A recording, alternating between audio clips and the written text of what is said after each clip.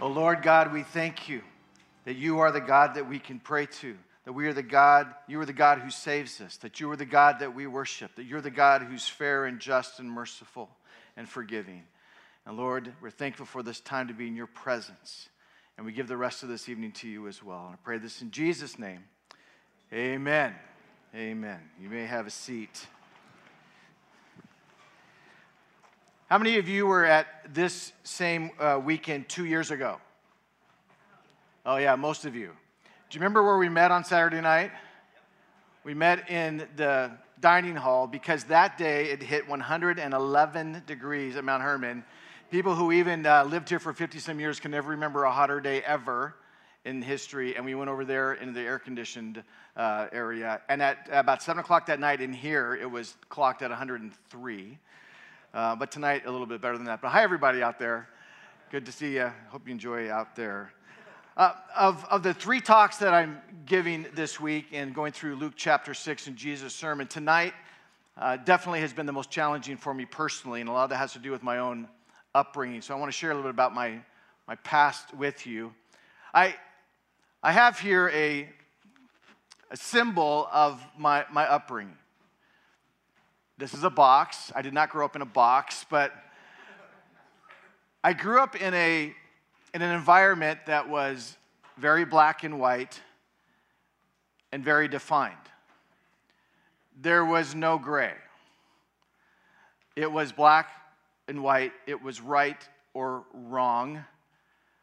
There was no wiggle room, pretty much at all, when it came to various matters that I was taught in the home I grew up in.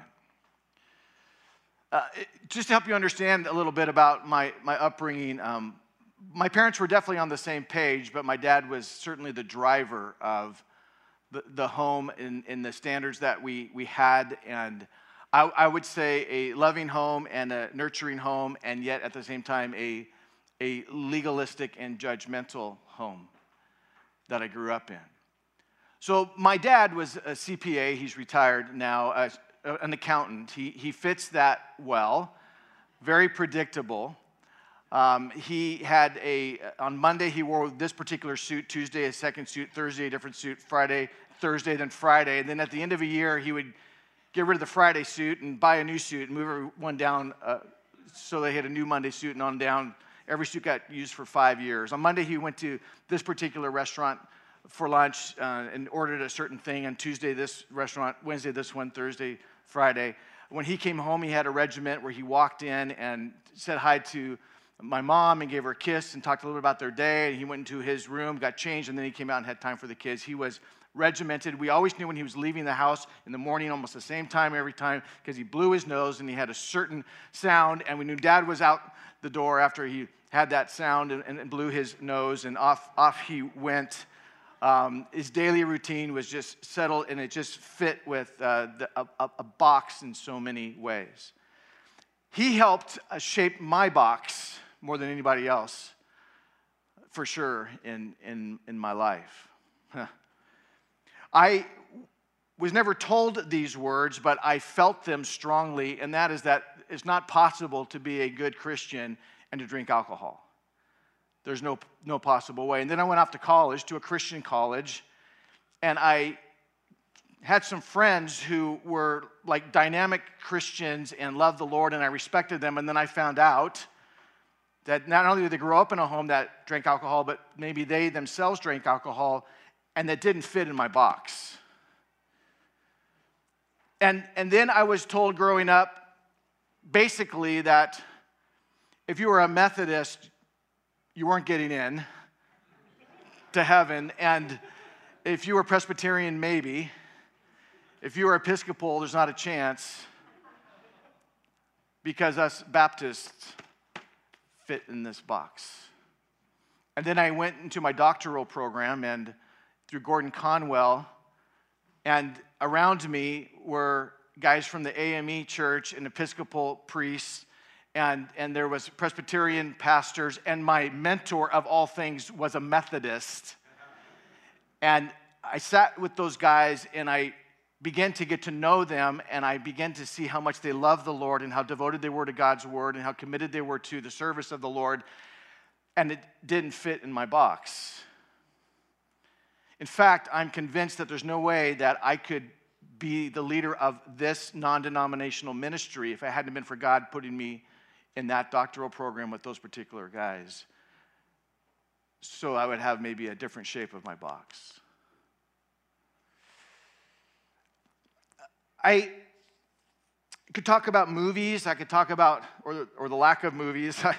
I could talk about language that was used. I could talk about modesty of dress.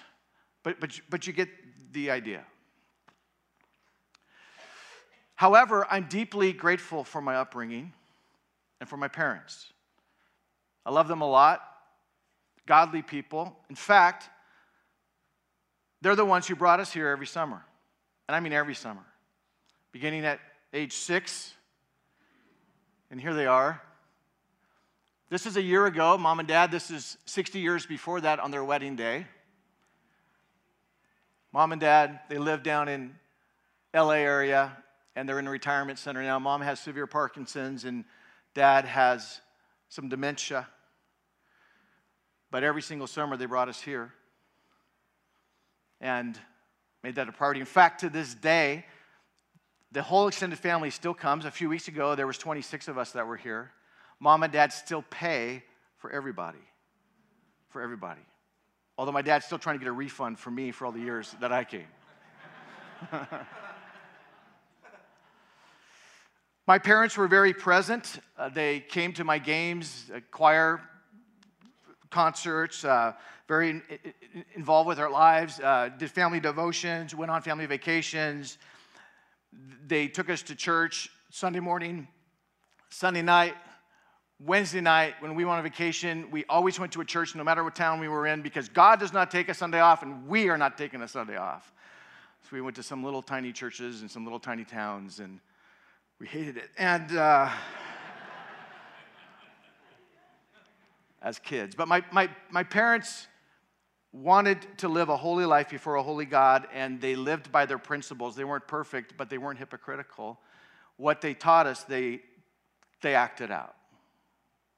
So I'm grateful. Even though my box today is a little bit different shaped than this box that I grew up in. But it makes it very challenging for me to teach on this particular subject, as I'm probably skewed in some weird ways, or maybe I'm the best person, possibly not the very best, but to speak on these things. You know, some people today stay away from Christianity because of the box that they perceive it to be. They completely stay away from it because they think it's a box full of rules, and it's rigid, and it's black and white, and there's no gray. And they want nothing to do with it because of the black and white rigidity nature of it. And yet, if you really get to know Jesus and you get to know the true teachings of the Scriptures, you might actually be very surprised by what you will find. You must understand this to get this sermon. Jesus, if you remember from last night, he's just called his disciples, and he is teaching them a different way than they were taught by the religious leaders of that day, and that's the Pharisees. And the Pharisees had a black and white box that was rigid and full of rules. And not only was there the original God rules, but they put a bunch of other rules around those rules to protect the original rules. And they had so many rules by the time things got going that it was just rule after rule after rule. And they would condemn and judge those who did not follow their rules. The problem is that their box wasn't God's box, but they thought it was. They really did believe that the box that they held was God's box. And so when they were trying to adhere to the rules of it, that they even added so many rules to it, they believed that they were doing it on behalf of God. So Jesus comes upon the scene, and he's got a different box. And it's probably, I think, one of the reasons the common people loved him and were drawn to him so much, because his box was different. And it drew just the ire of the religious leaders of the day, and they just butt heads throughout Jesus' ministry on earth. because they had different boxes. Because the Pharisees thought that they were adhering to God's box, but what they didn't realize is that Jesus is actually the box. Jesus is the box. So take your Bibles and turn them to Luke chapter 6. You get in your New Testament, the third gospel, Matthew, Mark, then Luke chapter 6. And we're talking about things that are counterintuitive. Last night we looked at love your enemies, and that's certainly counterintuitive, that which goes against what's natural to us. And tonight we're going to be looking at judge not, do not judge other people, which can be counterintuitive as well. We're going to be looking at verses 37 through 42. But I want to start in the middle at verses 39 and 40 because Jesus targets here the religious leaders and the issues that he had with them. And we need to understand that to get this whole section. So jump into verse 39 in the middle of this in Luke chapter 6. Jesus also told them a parable. Can a blind man lead a blind man? Will they not both fall into a pit? He's talking about the religious leaders. A disciple is not above his teacher, but everyone, when he is fully trained, will be like his teacher. He gives them two insights here. The first one being, blind people shouldn't be leading blind people. Verse 39, can a blind man lead a blind man? Will they not both fall into a pit?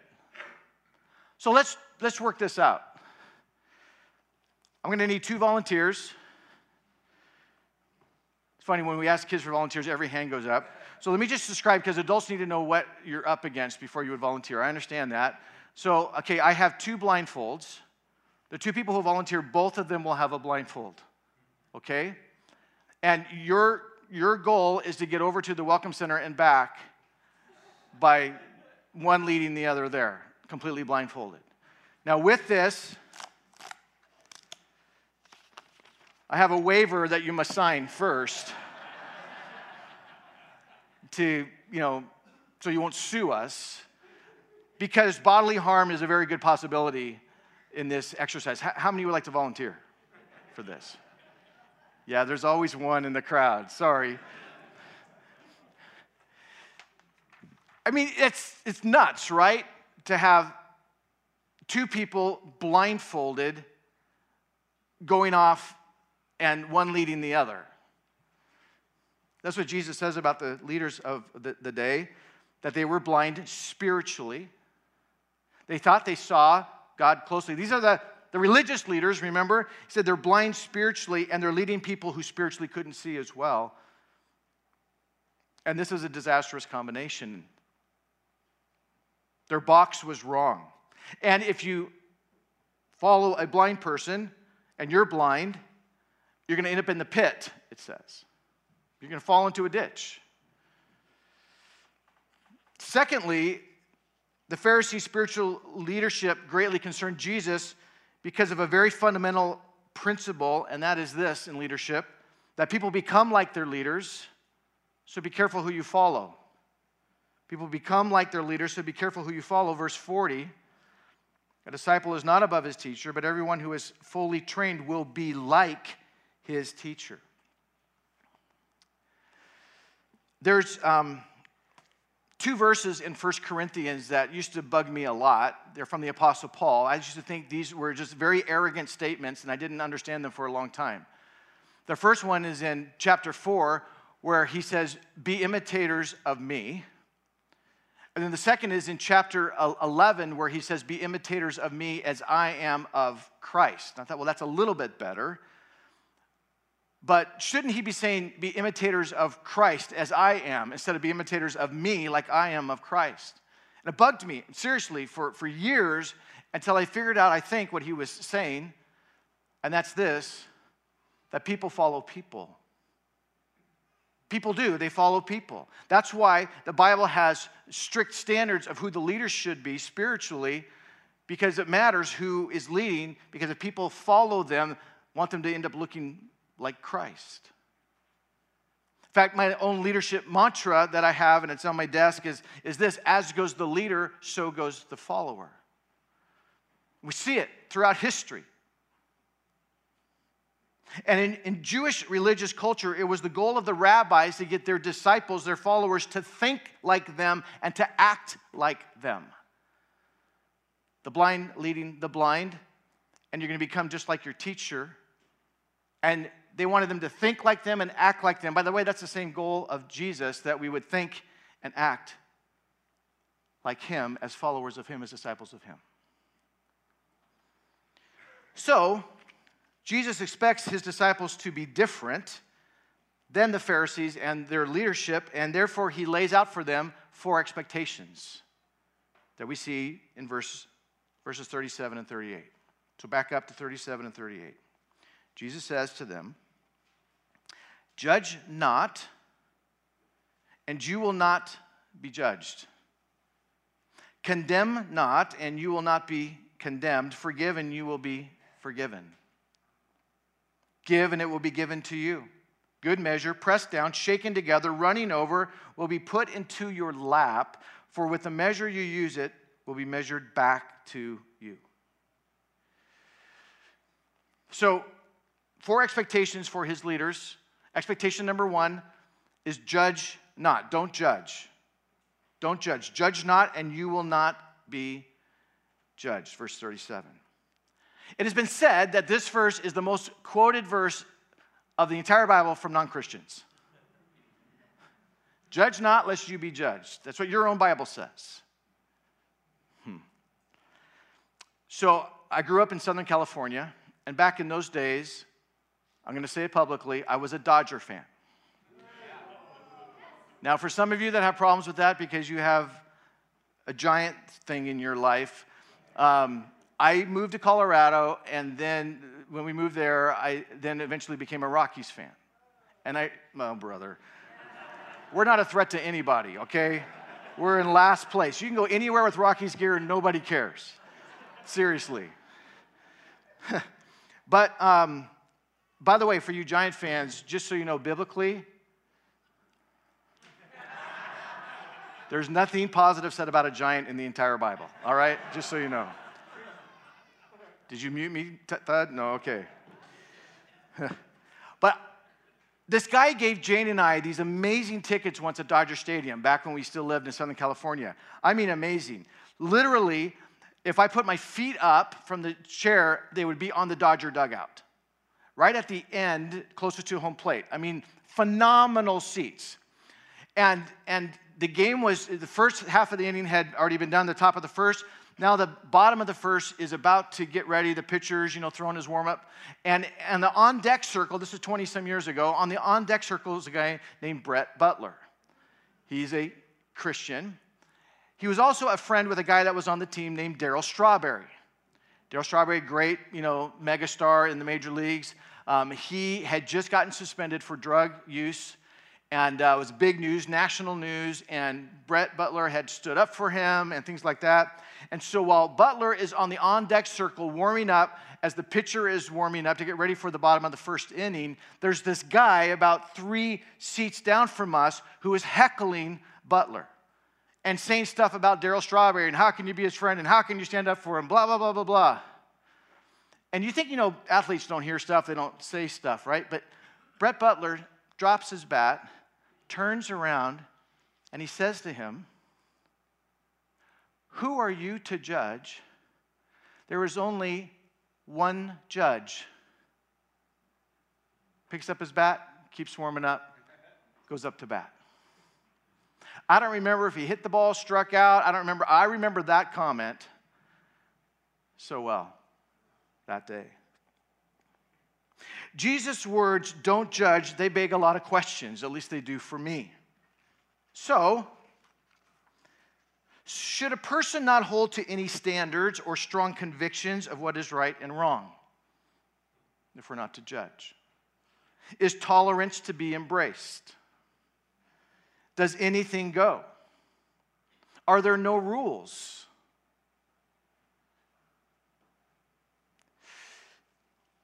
My deep concern for us today, actually, as Christians, is that we have swung a pendulum. Although we still have a rap for being intolerant of many things, in many ways, I'm concerned about a pendulum swing away from some level of judgment to anything goes intolerance. So let me keep asking some questions like this. Are the commands of God no longer in effect? Is the Bible obsolete? Have we allowed culture to dictate what sin is and what is permissible? Have you noticed that rarely does anybody use the word sin anymore, but usually it's the word now mistake? I made a mistake. Isn't a mistake an oops, like a lapse in judgment, but isn't sin like a premeditated choice? Jesus says, judge not. And if we are not to judge sin, then how do we grapple with like what Paul writes in 1 Corinthians 5 about a situation where a individual in the church in Corinth was having sexual relations with his stepmother. And it says, Paul writes to them and he says, you become arrogant by letting this guy just get away with this. If you're not going to judge him, I judge him. 1 Corinthians 5. So, what do we do with all of this? Jesus is not recommending the toleration or embracing of sin. That goes against his holy nature. Jesus is not saying that everything goes. What he's actually saying is this. As a sinful human being, we have no right to be the judge of other sinful human beings.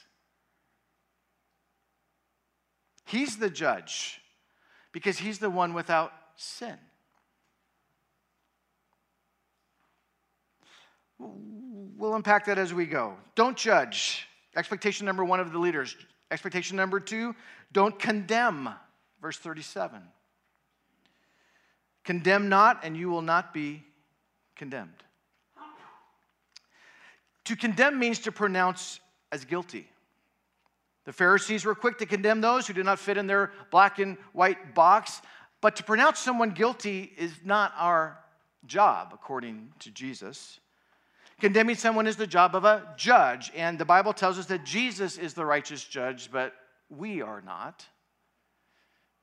In 1 Corinthians chapter 4, verse 5, it says, do not pronounce judgment before the time, before the Lord comes, who will bring to light the things now hidden in darkness and will disclose the purposes of the heart.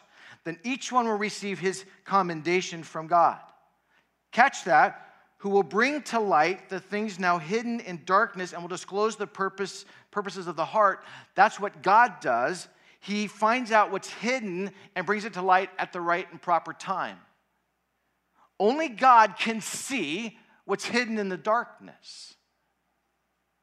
Only he knows the true issues in our heart. Have you ever condemned someone and then you met their parents and then you went, oh, they're doing pretty well actually, compared to where they've come from, right? You ever done that? You ever condemned someone for something they were doing in your heart and then you found out what was going on in their life behind the scenes? You went, oh, well, no wonder they responded that way. God is able to see the things that are hidden behind. We have no right to condemn because we cannot adequately judge that which is hidden. I shared last night one of our 12 expectations as a staff. Another one of those expectations here is believe the best of each other's motives. Believe the best of each other's motives. I mean, let's be honest. I don't always know my own motives, let alone somebody else's motives. I can say, well, I know why they did that. They did that because this and this. We really don't know that. Don't judge. Don't condemn. Expectation number 3 of his leaders, forgive. Forgive and you will be forgiven. This must have been mind-blowing to them. I doubt if forgiveness was a high priority on the list of the Pharisees, but that would be a judgmental statement, right? Legalistic people like to hear apologies, but they don't necessarily like to give them, and they certainly don't like to let people off the hook. One of the truths in the Bible that is difficult sometimes to grasp is that God's forgiveness comes to us when we forgive others, but doesn't get extended when we don't forgive. This is what it says here. This could be a sermon in and of itself, but Sermon on the Mount, Matthew 6, 14 and 15, Jesus says, "For if you forgive others their trespasses, your heavenly Father will also forgive you. But if you do not forgive others their trespasses, neither will your Father forgive your trespasses."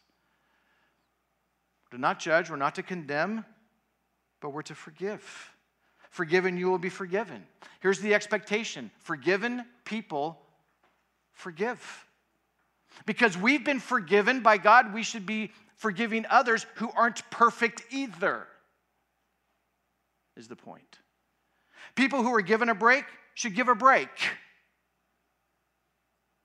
to somebody else who needs one. Don't judge, don't condemn, forgive. Expectation number 4, and then give. Give, and it will be given to you, verse 38. The Pharisees, it appears, were more takers than givers, but Jesus tells his followers to give, to be generous, and in being generous to others, God is going to be generous back to them. Verse 38 again says, "Given it will be given to you.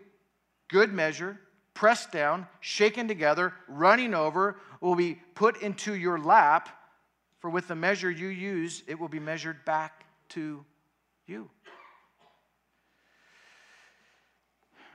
The word picture that Jesus uses here is that of a bushel basket, one that is filled to the brim. Its contents are pressed down and shaken to make room for more. And yet, even by doing so, the basket overflows and its content comes into one's lap. It's referring to generosity and to abundance. And here's what he's saying. He's teaching that instead of being harsh to people, forgive them and show some tangible kindness by giving them what they need. Yeah, sinful people. And by being generous to others, God's going to be generous back to us. I really like how Eugene Peterson in The Message puts these two verses, 37 and 38. He says, "Don't pick on people, jump on their failures, criticize their faults, unless, of course, you want the same treatment. Don't condemn those who are down. That hardness can boomerang. Be easy on people. You'll find life a lot easier. Give away your life. You'll find life given back, but not merely given back with bonus and blessing. Giving, not getting, is the way. Generosity begets generosity." Don't judge, don't condemn, forgive, give. So, let me ask a very practical and yet, in my opinion, a difficult question. In a world that is so messed up, with so many things out of whack, with so many people living lives contrary to God, how do we live life in such a way as to not be judgmental, condemning, but forgiving and giving? And here's the answer. Let God be the judge. He's perfect without hypocrisy. It doesn't mean that I still don't have a high standard. It doesn't mean that I still try to live in holiness. Certainly I need to do that. But ultimately, He's the judge that people stand in front of and not me. Both Jesus and God are referred to in the Bible as being a righteous judge, meaning a judge who judges rightly and not wrongly. But here's the reality if we try to be the judge. The reality is this: what we dish out, we will eat. For with a measure you use it, it will be measured back to you. This is why Paul writes in Romans chapter 2, verse 11. "Therefore you have no excuse, O man, every one of you who judges. For in passing judgment on another, you condemn yourself, because you, the judge, practice the very same things." Because we have sin in our life, we need to be extremely careful about judging sin in somebody else's life, because who are we when we have our own issues as well? Let the one who is without sin be the judge. Because we got our own issues with our own sin. And Jesus goes one step further by using a memorable analogy that if you spend any time in the Bible, this is familiar to you. Verse 41. Why do you see the speck that is in your brother's eye, but do not notice the log that is in your own eye? How can you say to your brother, brother, let me take out the speck that is in your eye, when you yourself do not see the log that is in your own eye?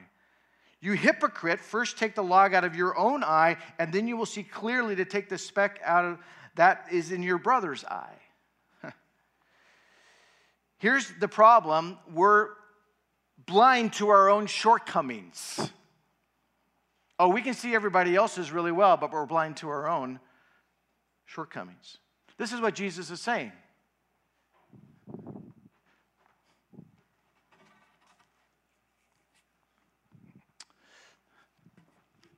Hey, Graham, you got a speck in your eye, dude. You need to do something with that. You need to get that speck out. That's ridiculous. Can't you see that you have a speck in your eye? Do you see the harm that it's doing to you in your life and to those around you? Can you not see that? And Graham's response is, you got a log there, mate, he just said. What? Can't you see the log coming out of your own eye? Seriously? You're telling me to wipe a speck and you got a log in your own eye?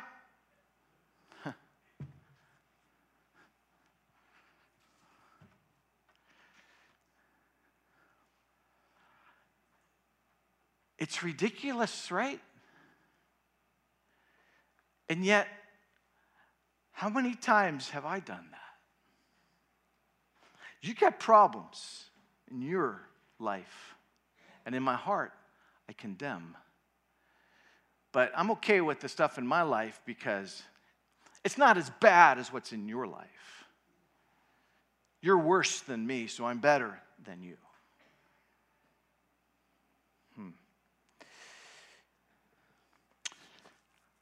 I mentioned yesterday that for most all of my adult life, I pastored 2 churches. The church where we were in Colorado, in Littleton, there for 14 years, we made a major shift in worship style. And it was a pretty volatile shift over time. I seriously don't think that there's any possible criticism of worship that I have not personally heard. I don't think you can come up with a new one. I really don't. I think I've heard them all.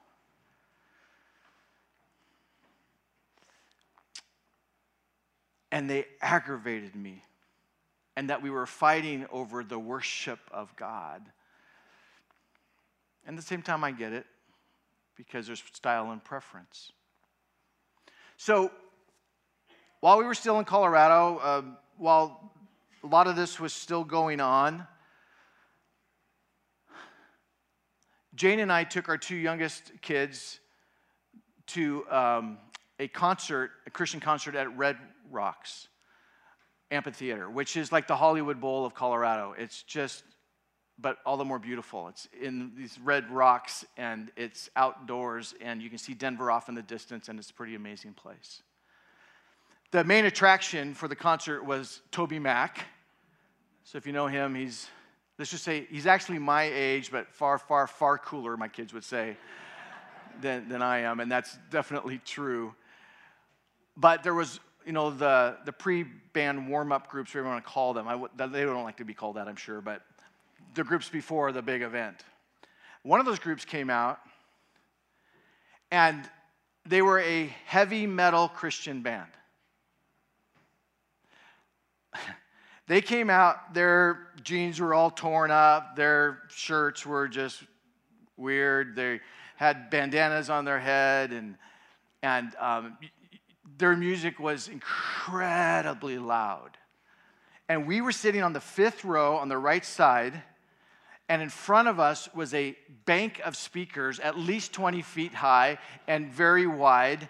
And I kid you not, as the drum beats would go, my heart would flutter like it's not supposed to do that. And my hair would move from the speaker, because the oomph from the speakers, and I wear gel, okay? I mean, I'm serious. And I sat there and I'm thinking, this is not right. This does not please God. Look at how these guys look. And I can't even understand the words and blah, blah, blah. And I'm thinking this in my, I can't wait till this is over. And then I looked to our left, and there were our 2 teenage kids standing with their arms raised to heaven, doing every word from the song, worshiping God. And I looked beyond them, and there were thousands of teenagers, not 100, thousands of teenagers with their arms lifted, worshiping God. And I said to myself, I have become one of those people. I had.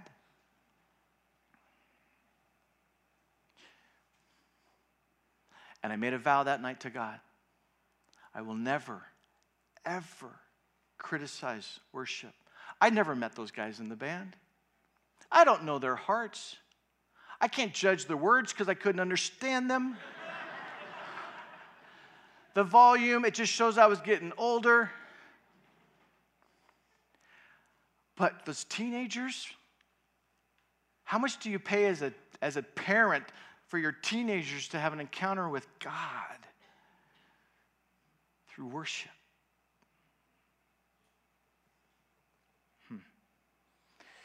Watch out for the log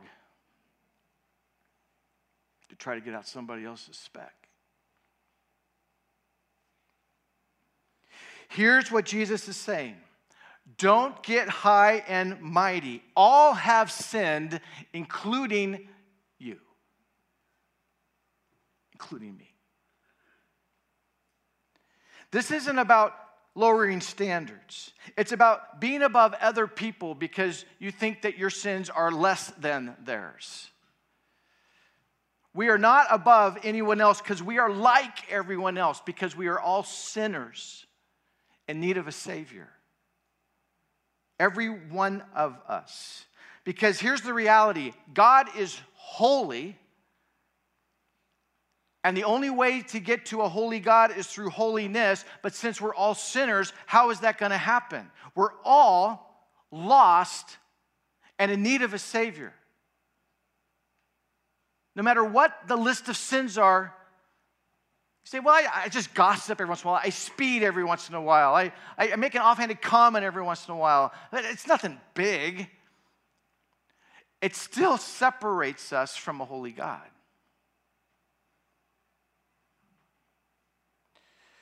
One little sin does that. None of us are perfect. That is why grace, that's why mercy, that's why forgiveness are all big parts of the salvation story, because no one matches up. No, not one. And that makes these words all the more amazing. When it says in Romans chapter 8, verse 1, there is therefore now no condemnation for those who are in Christ Jesus. How do we get in Christ Jesus? It's by accepting Him as our Savior and our Lord. It's by Him forgiving our sins and cleansing us from the inside out, no matter what the level of sin. He's the one that provides that. Once we have asked for the forgiveness of our sins and claimed Jesus as the one to be our Lord and Savior, our sins are completely cleaned up, washed away, no matter the level of them, because even one little one separates us from a holy God. You know John 3:16, probably. Very famous, right? For God so loved the world that He gave His only Son, that whoever believes in Him should not perish but have eternal life. Great words. But what about the next verse? For God did not send his Son into the world to what?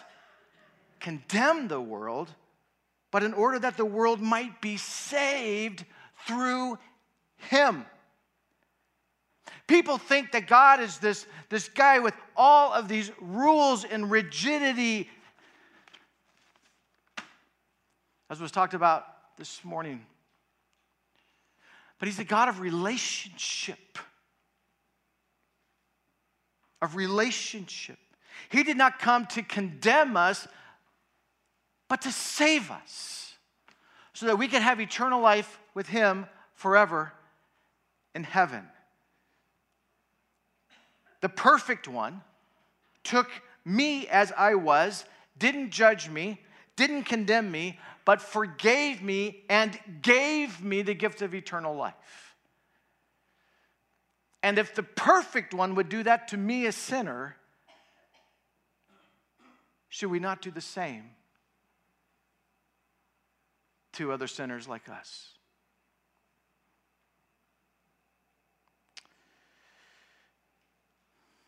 At Mount Hermon, we often just kind of assume that everyone who comes here has kind of got this thing figured out, but we know that's not the case. And I'm so glad that there are people here literally every single week, it seems, that God touches and for the first time they give their life to Jesus Christ. And I want to say to you today that it doesn't matter how good you try to be, and you think you're going to get to heaven because you're better than most people around you, and you give money here and there to good causes, and you try to be a good citizen, and you've raised your kids as well as you possibly could, and you've gotten involved in other philanthropic opportunities. You're a good person. The truth of the matter is, all it takes is one sin to separate you from a holy God. And the only way to be made right with him is to be forgiven of your sin. And you get forgiven of your sin by asking Jesus to forgive you, because he paid the price for your sin on the cross. Because this is what you need to hear. There is a day coming called the Judgment Day. It's a real day, and the righteous judge will judge and determine who goes to heaven, who does not, based upon their decisions on this earth about Jesus. And if your sins are forgiven, no condemnation, no matter what you've done, you're clean before God. Eternity in heaven. If you've never asked for the forgiveness of your sins, you've never embraced Jesus as your Savior, no matter how good of a person you've been, you don't get in. The one who can judge us the most is the one who offers us the gift of eternal life, forgiveness, grace to us. I want to lead us in a prayer, and if you have never yourself asked the Lord to become your Savior, you've never asked for the forgiveness of your sin, I'm going to pray a prayer. I'm going to say words, but you make it from your heart and you make it your words to the Lord. Let's bow in prayer.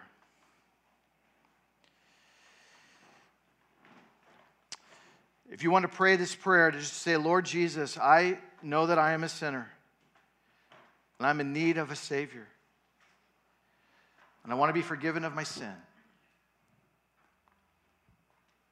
I ask you to pray this prayer with me right now. Dear Lord God,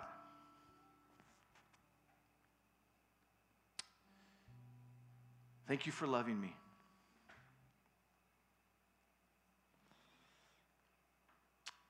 Lord, I acknowledge tonight that I am a sinner. I'm in need of a Savior. And I ask you to forgive me of my sin. All of it. Clean me up from the inside out. And make me new. Lord, I want to live for you, the perfect one. That although you're perfect, you extend to me the gift of eternal life. You did not come to condemn me, but you came to save me. So, Lord, I ask you to save me, so I will be with you forever in eternity.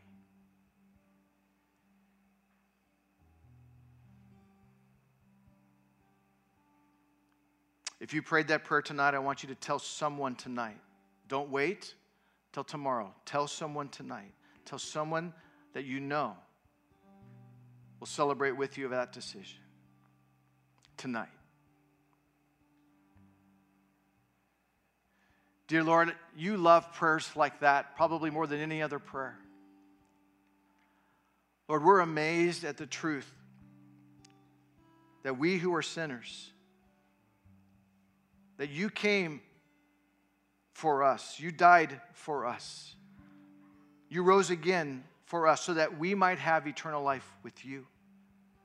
You did not come to condemn us, although we're sinners. You came to forgive us and to give us eternal life. Lord, it's so easy to think that we're better than somebody else or more high and mighty than somebody else because we do less bad things than somebody else. Lord,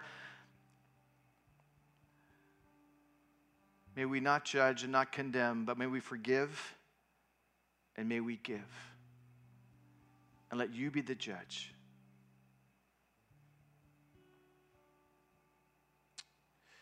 Thank you, dear Lord.